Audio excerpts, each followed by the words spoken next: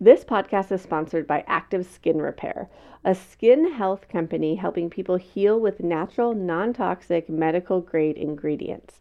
Active Skin Repair uses a molecule called hypochlorous acid, which mimics our natural immune response to cleanse, soothe irritation, reduce inflammation, and support healing. We've been loving Active Skin Repair for all the cuts and scrapes that show up in the active toddler life. Sage loves that there's both the spray version but also a cream version. He likes to get to choose which one he's going to do. He calls it the magic cream. And it's been so great for taking care of Mila's neck rash now that she's full on teething. Can we get a minute for a teething 3.5-month-old? What in the world? Active Skin Repair has thousands of 5-star reviews, and the ingredients so safe and clean they can be used from the youngest member of the family to the oldest, keeping it simple with one soothing solution for all your family's skin health needs. Visit www.activeskinrepair.com to learn more about Active Skin Repair, and to get 20% off your order, use code VILLAGE. That's www.activeskinrepair.com, code VILLAGE for 20% off your order. You're listening to Voices of Your Village. This is episode number 59. Actually, guys, this is an episode from last year that we are rebroadcasting because it turns out daylight savings time happens every year. It's kind of a bummer. It's a real doozy for sleep, or at least it can be. But really, for us in the Northeast, it means sunshine later in the day, so I'm not going to lie, I'll take it. But I'm happy to guide you along the way on how to navigate this and what it means and all that jazz. We're going to dive into it here in this episode, and I also created a guide for you with dates and times and all that jazz that you can snag for free over at seedandsew.org/DST, like daylight savings time.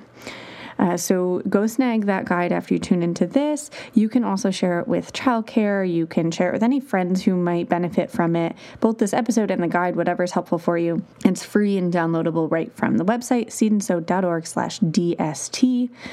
There are two options for you. There's a way to kind of plan ahead for it. And then there's an option for you if you're just like, I'm going to wing it and see what happens and how my kid responds and go from there. So you can check out both. They're called Plan A and Plan B. I often fall into the plan type A and really want to have a plan going into stuff. So I wanted that for you. But also if you're like, no, I don't have time to adjust sleep beforehand, then there's a guide for what to do afterward if your kid's waking at a random time at this point. All right, without further ado, let's dive in.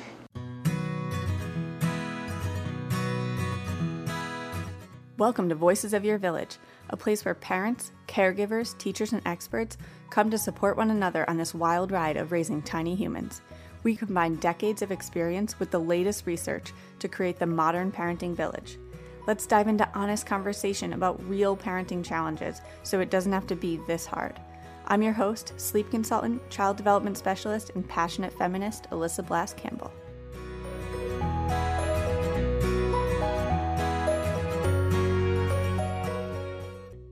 Hey everyone, I'm excited to be here today to talk about how light affects sleep. With daylight savings around the corner, this is going to play a huge role in your sleep and your tiny human sleep. And so let's dive into it. Let's see what's kind of going on with the brain and how light affects sleep even when it isn't daylight savings, just in general. And then how we can play with that to get desired sleep patterns. My husband was in Kenya a few years ago, and he was saying, oh, it was so nice, just go to bed when the sun goes down and your body just naturally wakes up with the sun in the morning. And I was saying yeah, that does sound nice. And that's really what's happening with your brain, right? The light is going into your eye and sending a message to your brain not to produce melatonin. And then with the absence of light, your brain starts to produce melatonin, which regulates your circadian rhythm so that you can sleep through the night and then wake up and be awake through the day. And as a tiny human, also maybe throw in a nap or two. So as he was talking about this, I was like, okay, yeah, that sounds great, but today, the sun is going to set at 5:30 p.m. and it rose this morning at 6:25 a.m.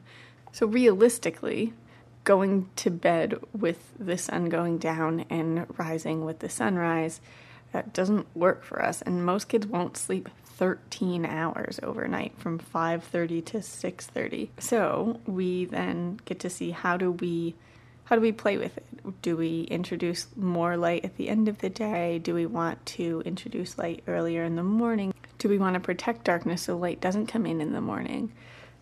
There are a bunch of different ways we kind of like play with the circadian rhythm, and really a lot of them coming back to light exposure. So when we look at daylight savings coming up, we're going to, all of a sudden, that 6 a.m. is going to be 7 a.m. So the clock's going to say 7, but the tiny human's body feels like 6. And so what does that mean? What does that mean for naps? If the clock says 7, then maybe if they have a nap usually at noon, if you try to nap them at noon, it's going to be an hour earlier than they normally nap. And then down the road at bedtime, if they usually go to bed at 7, what feels like 7 to them will really be 8 on the clock. So just like some things here that we need to play with or keep in mind. Lucky for you, I created a free daylight savings time guide. It's available for download. You can head to the blog post and snag that freebie. I will share that link on the website and also in my bio on Instagram for you to snag. And you guys can kind of see which path you'd like to take. There are 2 options. There's a do nothing and see what happens with your tiny human and then adjust, or prepare ahead of time, depending on what feels most comfortable for your family unit. So let's chat about what light looks like here. When we have these nights in the wintertime where the sun's going down, I think at one point it was going down at like 4 o'clock. It was insane. A huge part of sleep then is making sure that we're still exposing kids to light between that like 4 and 7 period, or 4 and bedtime, whenever that is. And if not, then their brains can start producing melatonin, kind of kickstarting that circadian rhythm, and we can see kiddos get off. Even for myself, my friends make fun of me a lot because I'm usually in bed pretty early. I like to be in bed by 9 o'clock. I know it's so wild. Drives my husband crazy. Zach would rather be in bed closer to like 10:30, at which point I'm already asleep. But especially in like the winter time, I could go into bed at like 8 p.m. Like I haven't seen sun in 4 hours and I'm ready to just go to bed. But when we were down in Florida, it was pretty amazing because the sun sets like an hour later. And so I wasn't finding myself as tired as early. Even though we were like active with kids all day, I was running and playing and doing all the things, I still could like hang later. And I started to realize like, oh man, we probably haven't been exposing ourselves to light enough after the sun goes down back home. So I came home and was just like super mindful of that. And the last few days have just been like very well lit house at night. Zach loves like low lighting. I'm like, nope, all the lights are going on until it's closer to when I'm going to go to bed. And it's the same for these tiny humans, that if we want them to be staying up when it's dark out at night, then we have to provide them with light for that. The cool part about daylight savings is that we will have light later in the day. So, the sun won't be setting at 5:30 anymore. That'll move later. This show is sponsored by BetterHelp. Being back to work after maternity leave has been so good and frankly so hard. I love what I do and I missed collaborating with my team while I was out, and it's been a tough transition. The combination of a packed schedule and still being the milk machine for Mila Bean, it's hard to juggle everything. I feel so grateful for my weekly therapy hour. Sometimes I'm just holding so much and I need a safe space to let it out and get it off my chest. I've noticed that when I don't release it, it comes out anyway, but usually in ways that aren't aligned with how I want to show up in the world. BetterHelp is such a convenient, flexible option for parents who just can't take the travel time to get to an in-person therapy visit. It's entirely online. You can show up in your jammies, always a win in my book, and you can switch therapists anytime for no additional charge. Just fill out a brief questionnaire to get matched with a licensed therapist, and you're on your way to feeling heard. Get it off your chest with BetterHelp. Visit betterhelp.com/voices today to get 10% off your first month. That's BetterHelp, HELP.com/voices. Well, hey there, busy mama. Are you looking for ways to make your life easier, your home less chaotic, and at the same time add more joy to your life? My name is Deanna Yates, and I'm the host of Wanna Be Clutter-Free, a podcast all about letting go of the stuff we don't need in our lives so that we can focus on what truly matters. Don't worry, I'm not going to tell you to throw it all away or make you feel guilty about keeping something you love, no matter how many other people don't quite understand it. But I will give you practical and, more importantly, actionable advice so that you can make progress right away. And you won't just hear it from me. There are amazing guests too. It's like having your bestie in your pocket telling you it's okay to let go of the things that are not serving you and your family in a totally non-judgmental way. So join me over on the podcast where we can work on progress over perfection for those of us that want to be clutter-free. The flip side is that the morning won't be as light. So what that might mean is exposing your tiny humans to light in the morning. It might mean opening the shades or turning on the light in their room. You might find yourself like waking kids up to keep them on their schedule. What I've often heard from parents is like, oh, awesome, they've been waking up at 5 and I've wanted them to sleep till 6. So I'll just not do anything for daylight savings and it'll push their whole schedule later. Like, yeah, totally cool. You can give that a whirl. You're going to have to adjust, like their nap time will have to go later and their bedtime will have to go later. But yeah, totally, give it a whirl. See what happens. What you might find is that your kid ends up like adjusting and still going back to waking up at the new 5 o'clock. If that's the case, there's likely something else going on. It could be sleep pressure related. It could be behavioral. More times than not, it comes back to sleep pressure. But you might find that like this in the short term, they sleep in a little later through this daylight savings adjustment. But most kids will adjust to daylight savings in about a week, max 2 weeks, and then you'll see like standard patterns kind of come back into play. I worked with a number of families who are like, I want my kid to be a 12-hour sleeper. And sometimes I just have to be like, I'm so sorry. Your kid consistently sleeps 10 and a half hours overnight, and that's enough sleep for them.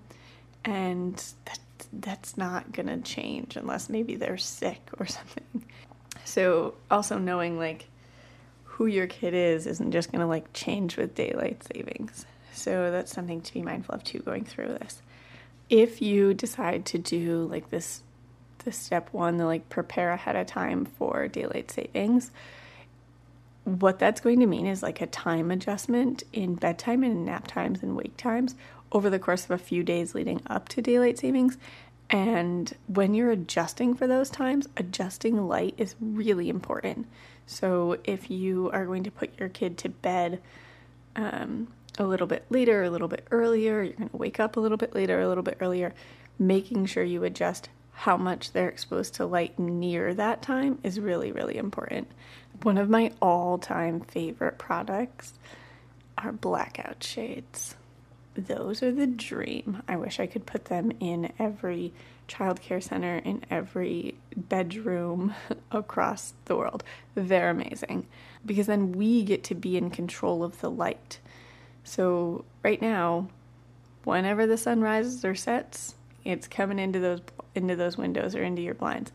And with blackout shades, we get to control that. So I'll often wake kids up from nap by just opening the shades and exposing them to light.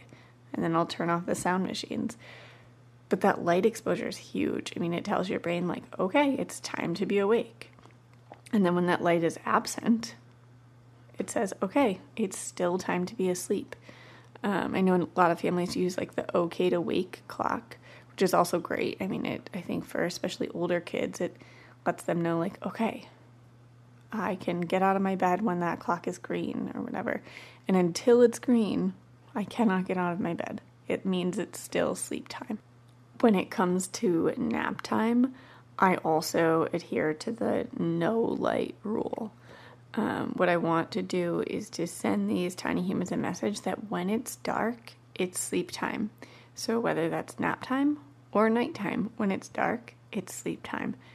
We are not only sending these tiny humans that in terms of a behavioral response, but also letting their brain know, like, yep, it's dark out. When there is light exposure, your pineal gland sends a message to your brain that it's time to be awake and go play and all that jazz. What we'll often see is that kids who are napping in lit spaces have a hard time syncing their REM cycles. So they might go down and take like a cat nap, maybe a 30-minute nap. And this could certainly be related to other things too. Sleep pressure plays a role, food plays a role, development plays a role. But I've worked with families and childcare centers on reducing the light when kids are napping so that they can sleep longer than that 30-minute REM cycle so that they can wake up and put themselves back to sleep knowing it's still sleep time. The kicker here is that your circadian rhythm develops over your first few months of life. So most kiddos don't start producing melatonin until about 4 months of age, but light can still affect your sleep. So it can still be beneficial to have kiddos under 4 months napping and sleeping overnight in darker spaces. That's not to say that every nap has to be more than 30 minutes, and not every nap will be. And if you have a newborn and you look at napping them in dark every time they nap, you would never leave the house. So it's like a realistic piece here of not every nap's going to be a long stretch, and that's okay, and they can nap on the go, or, you can leave the house. So largely, as we prepare for daylight savings, what we're looking to do is to be mindful of their current schedule, and then the fact that that will change, and what that will look like in terms of light exposure. So the sun is going to be setting at a different time now, sun's going to be rising at a different time now, and how will that affect their sun exposure, and what's our role there? Should we be introducing light until a certain time, maybe exposing them to light in the morning? You can head over to the website at seedandsow.org/DST, and you can download your free daylight savings guide today. If you would like to plan ahead, then you'll have to start a few days before daylight savings. So you can head on over and snag that today so you can get prepared for what that'll look like. Thanks for hanging out, everyone. I will see you over on the gram.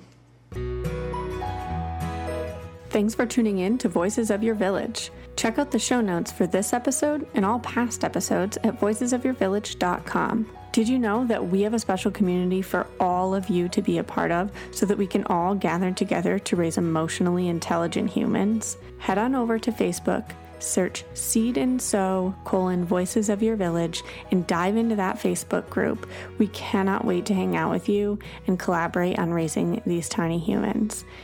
If you're digging this podcast, head on over to Apple Podcasts, scroll down, click those stars, and leave a review. It really fills my heart to hear from all of you.